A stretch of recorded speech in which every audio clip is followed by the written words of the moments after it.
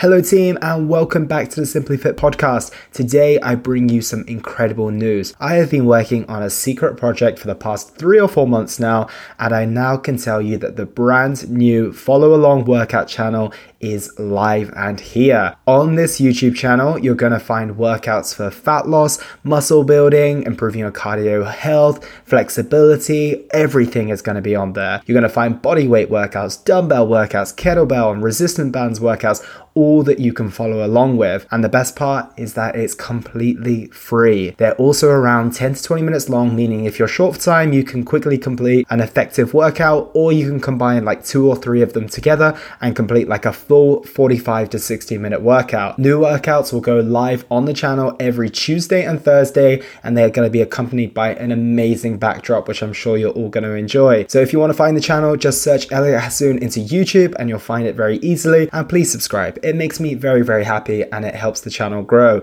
And feel free to tell your friends, your family, your pets, whoever you want to share this with, and let's work out together. One of the biggest challenges when it comes to maintaining our training on a long-term basis is our ability to continue working out when we get busy. Our schedules are filled with work, children, socials, hobbies, responsibilities, and if we're lucky, some leisure time too. So if you're listening today, you understand the necessity for exercise and are likely wanting to end the cycle of starting and stopping. So today I want to go through some of the best tips I can give you when it comes to maintaining your workout routine, even when you have a super hectic schedule. So the first on my list today is to drop your all or nothing approach. It is not going to serve you when it comes to long-term sustainability, full stop. As I've said countless times on this podcast before, I think I've done a podcast about the all or nothing approach. It's great when you're all in, but when you're not all in, you're the opposite, which is completely doing nothing at all. And that's not going to help us when it comes to 5, 10, 15, 25 years of training in the future, which is what we're looking to do. We're looking to train and exercise on a long-term basis. We're looking to stick to our nutrition on a long-term basis. And if we go in with the approach of going 110%, but realistically knowing that it's not sustainable, where are we going to end up? And it takes so much energy to get going again after stopping entirely. Whereas if you just are able to pull down the gas a little bit, and instead of having to hit the gym 5 times a week for every single week for 12,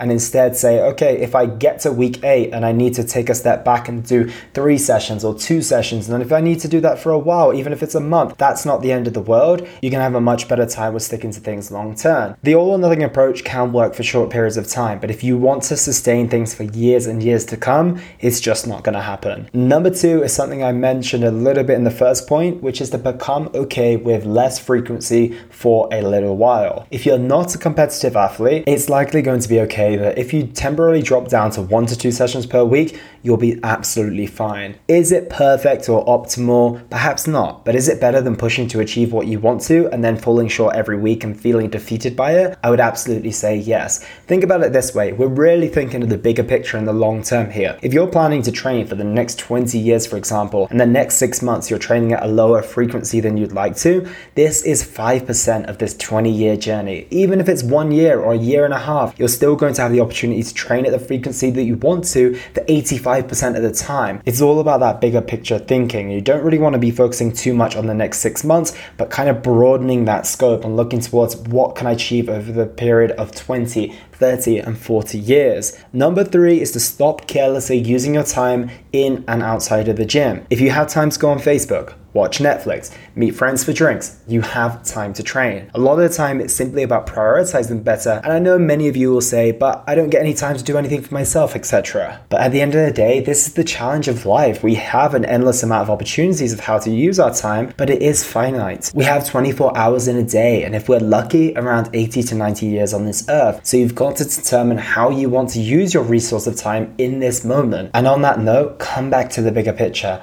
If this year is the year that you spend a larger proportion of your time on your workouts, etc., yet it sets you up for being in the best health and shape that you've ever been in, and you are able to sustain that, then the rest of your years on this earth, you might be able to pull back energy. And then we've got to think of it this way. What's 1 year of a heavy amount of commitment out of 90, especially when you gain that enormous return on investment too? And onto the gym part. If you're short on time in the gym, follow this checklist. First up, pack your bag the night before so you can just grab it and go. And if you're training from home, the same applies. Just have everything ready and ignore any extra tasks in that moment. Number 2, head straight to your warm-up or your first exercise. Socialize at the end of the session or outside of the gym if you want to be efficient. Number 3, turn on flight mode. Switch off your Wi-Fi. Turn off your phone notifications, whichever suits you best. Number 4, set a timer for each rest period and move super efficiently between the exercises. Number 5, don't get tempted to rush through the exercises. This is the part that you don't want to be saving time with. And number 6,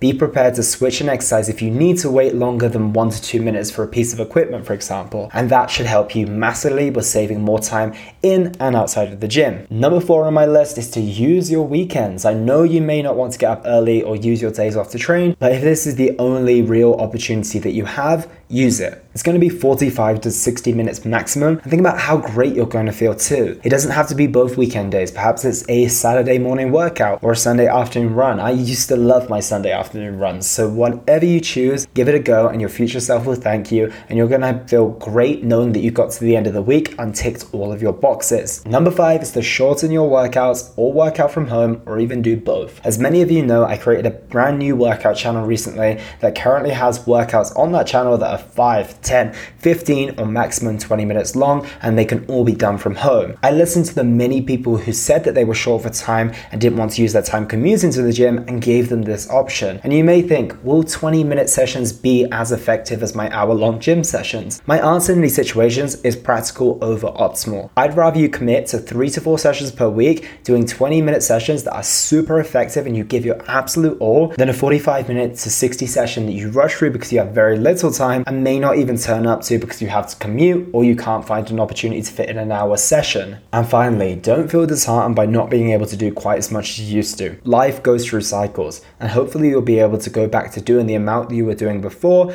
but the key to success is not to stop. If you stop for a year because you can't get in your 4 sessions a week, you've done 0 exercise over the course of the year. If you continue but do 2 times a week, you've done 104 more sessions than you would have done, and this will pay off. So I hope this helps, team. Just a reminder that the short, sharp, and effective workouts on my YouTube channel are uploaded at 7 a.m. UK time every single week. Just type in Elliot Hasoon into YouTube or find it by clicking the link in the description below. And do not forget to subscribe. It puts a huge smile on my face, and please comment what you think of the workout and how you got on with it. Have an amazing week, team. Take care, and we'll speak very, very soon. And that was the Simply Fit podcast. I hope you gained a huge amount of value from today's episode. I feel inspired to improve your health and well-being. Be sure to search for Simply Fit in Apple Podcasts, Google Podcasts, and Spotify, or anywhere else you get your podcast from. And go ahead and subscribe so you don't miss any future episodes. Also, if you like the episode, please don't forget to give it a 5-star rating. I'd love to hear your feedback or any questions you have. So reach out to me on social media. You'll find me on Facebook and Instagram at Elliot Hasoon. Thank you so much for listening, and I look forward to talking with you all on the next one.